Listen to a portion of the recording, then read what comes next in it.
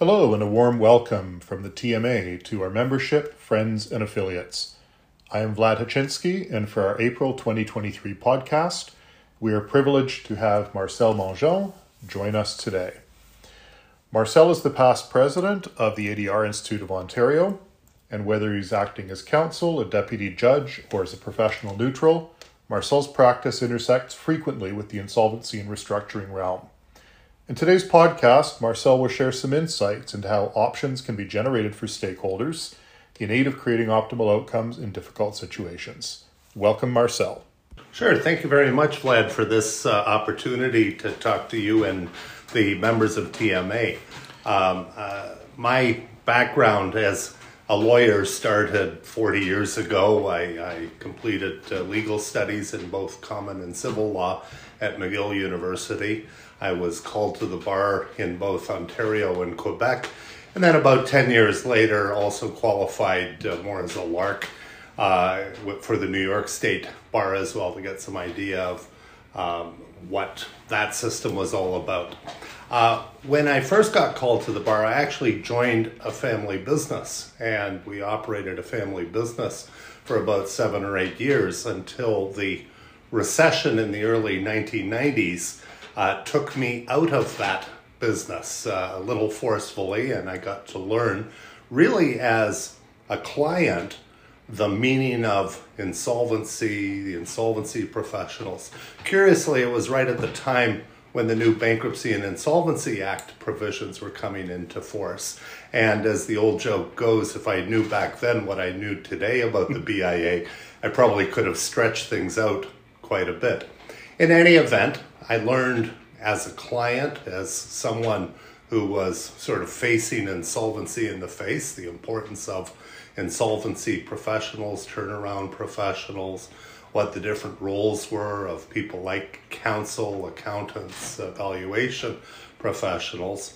And at that time, I had two things happen to me. I went into the practice of law, and more importantly, a colleague of my family's said, why don't I put my name in to be a deputy judge in the small claims court system? And in fact, this month I celebrate 30 years of having continuously served as a deputy judge in the small claims court system. And it looks like it's increasing. But during that type of work, I realized how important this role of a neutral is. What could I start doing? I learned from another colleague, a fellow who's fairly well known in Ontario ADR, Alternative Dispute Resolution Circles, by the name of Rick Shields. I learned some of the importance of mediation and arbitration processes. And so I sort of settled on that as part of my future path. One of the most interesting challenges, of course, for the mediator, which is what we see as probably one of the more important features of alternative dispute resolution.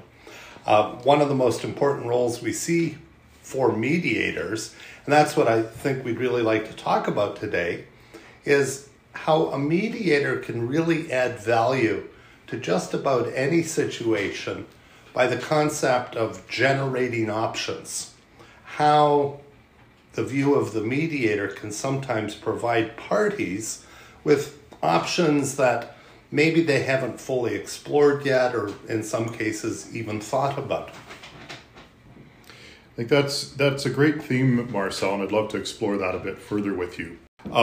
Given your broad range of experience, what can you share around some best practices in terms of engaging a neutral to facilitate the insolvency process itself? And two, are there some examples?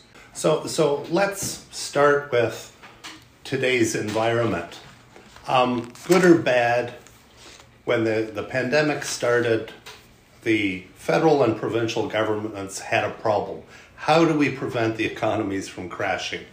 As we know, they poured billions of dollars into the economy. A curious program that they had was the CERB, The emergency benefit for anybody who had an incorporated entity, they would in fact provide, I think it was up to $60,000, part of which is refundable if it all got repaid in a certain time. Well, we're starting to see that chicken come home to roost with a lot of small businesses. CERB was distributed with little regard for economic viability. It was just a mechanism to get money into the economy. But, of course, a lot of the financial institutions who in fact funded those programs, guaranteed by the government, so there really isn't a lot of downside from the perspective of the financial institution, but they have to act in a reasonable manner to collect these amounts and see to appropriate payments of these amounts. We're probably in the SME sector, small and medium enterprises sector, going to start seeing, if not full-blown bankruptcies, certainly insolvencies, certainly companies changing their approach to the business that they're running. It isn't just a two-party negotiation. I may see it in being a two-party negotiation in a small claims court action, because really it's only a plaintiff and a defendant.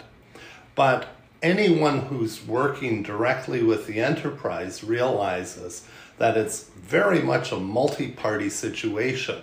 They have the principals of the business who may or may not have personally guaranteed amounts.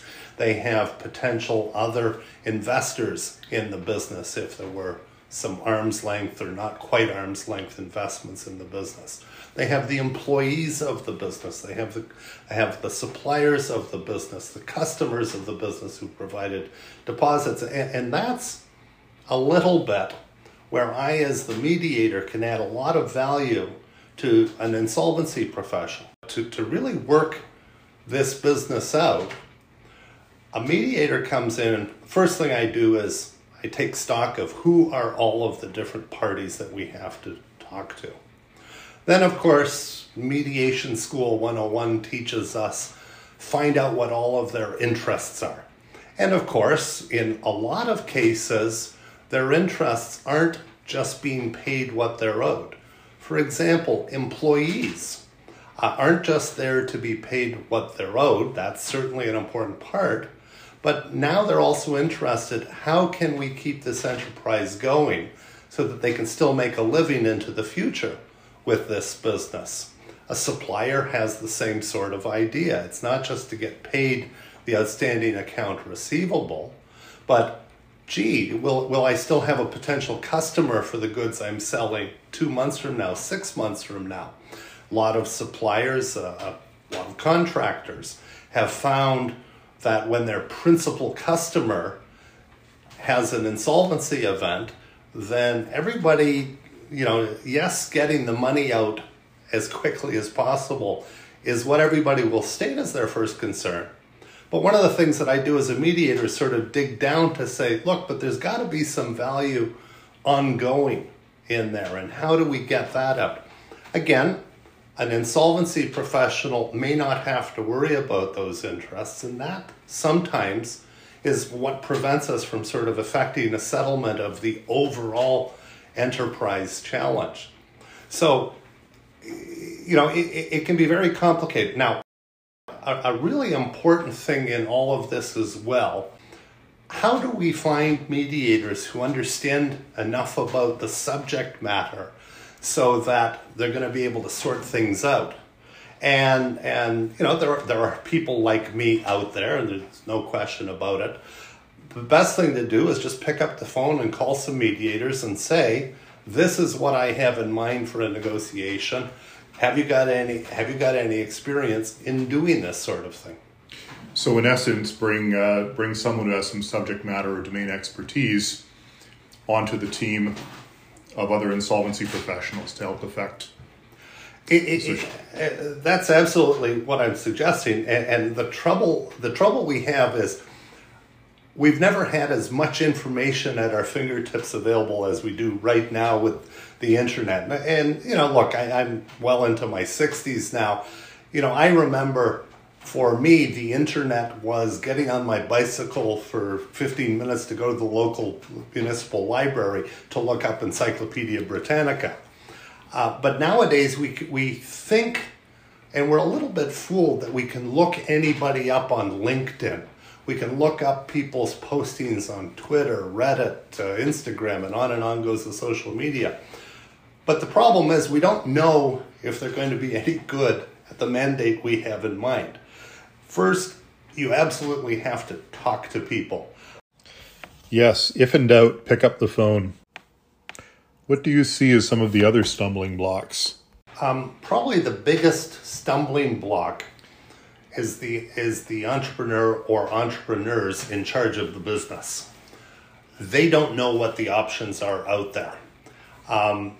Many of them, here in Ontario, come sometimes from ethnic cultures where insolvency and bankruptcy were absolutely taboo concepts. They don't understand why they should talk to an insolvency professional because they're still managing to keep the business going. It's those entrepreneurs who have to understand you need to make sure that the patient's still alive to be able to turn the company around. I remember the very famous comment made by one of the institutional lenders to the Reichman brothers on the Canary Wharf development in London, England. And the institutional lender came in and was very blunt and said, "This dog won't hunt." Essentially it's dead in the water. And of course, that's when things changed for the Reichman brothers and the whole Canary Wharf project took a different tack. And yes, the Reichmans were absolutely right. Canary Wharf proved to be a brilliant investment on the Isle of Dogs property in London and went on to profitability, etc. Although with everybody leaving office towers in downtown blocks now, one wonders what the next incarnation will be. Similarly, one of the challenges that happens is, and again, as I said, having lived through an insolvency situation myself, I absolutely know what the mental gymnastics are going on. Well, can we pay this and defer that? What can we do with this action? What can we do with this claim? And the sort of machinations that you're employing. Finally, we went to see an insolvency trustee and said, "What can you do for us?" And unfortunately, the insolvency trustee said, "Yeah, well, it's almost a little too late now because I can't do this because of this. I can't do that because of this." So again, it's really easy for people to generate options if they get called in early enough on a particular situation. And that's the problem, that sometimes we're in too late. It's a great point, Marcel. One, truly time is of the essence. And two, the sooner you can get an outside perspective in, the greater the opportunities for some sort of a path to resolution. We're recording this within 24 hours of the huge settlement that was announced in the Fox News situation in the United States. Fox News paid $750 million, that's with a B, $billion to Dominion voting machines to settle a defamation suit. A transaction which now we're coming to find was facilitated by a mediator who was actually physically located in Europe at the time. When he got the call last Thursday or Friday, before the settlement was effected on I think it was Monday afternoon, when the mediator got Tuesday afternoon, when the mediator got the call, he was on the Rhine or something like that, and fired up Zoom and started doing what mediators do. He gained the trust of the appropriate parties. He started preparing dramatically. He went through thousands of pages of documents. Then he started obviously generating options for the parties. And through all of that, they were able to settle it. So coming back to the domestic, or the Canadian market in this case, based on your experience and practice, what are you seeing as some opportunities to better apply and or reform certain elements of the BIA and CCAA, just from a high... The trouble with the BIA is, yes, we absolutely have the concept of a proposal under the BIA. The trouble is, anybody who's going to make a formal proposal under the BIA for an enterprise knows that the consequence of a creditor the creditor's not accepting it is bang, they're in insolvency and this is dead in the water.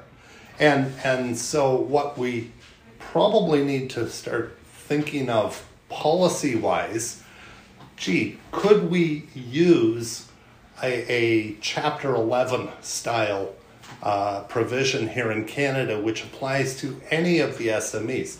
Now, another part of, let's say we were going to try to invent Chapter 11 for a particular small or medium enterprise insolvency right now. Well, what we're going to need is actually 2 or 3 ADR professionals. We're going to need someone who's allowed to arbitrate these claims. In other words, make tough decisions. I accept this valuation, I don't accept that valuation. You're going to need a mediator in there. We better get these two positions a lot closer to each other. Despite trends in the ADR field towards this animal called med-arb, no, I think if we're going to try and invent a Chapter 11, you still need separate mediator and arbitral functions. Now you start coming down to a real problem in Toronto, in Canada. We haven't got a lot of people to go around in this field. It's a pretty esoteric field. There are tight numbers of people. And will there be enough people who will be neutral enough to, in fact, stand as both an arbitrator and then other people to stand as a mediator in those circumstances? It's something that, of course, longer term, we have to start thinking about. Should we be creating a group of people who can regularly stand in for this? Marcel, I really appreciate the time this morning. Any closing thoughts on practice or topics? No, I'm just thrilled to be able to do this. Like I say, as people start thinking about mediations or facilitators for the different types of transactions that they have, I think it's important that they choose people who have subject matter expertise. Other personality traits of good mediators are tenacious, people that are willing to look for interests and generate some options. And, I think you'll find a lot of people in and around the Toronto area or Ottawa area who are prepared to do that. Wonderful. Well, thank you very much, Marcel. And on behalf of the TMA, really appreciate your time and insights and look forward to chatting with you again. Thank you, Vlad.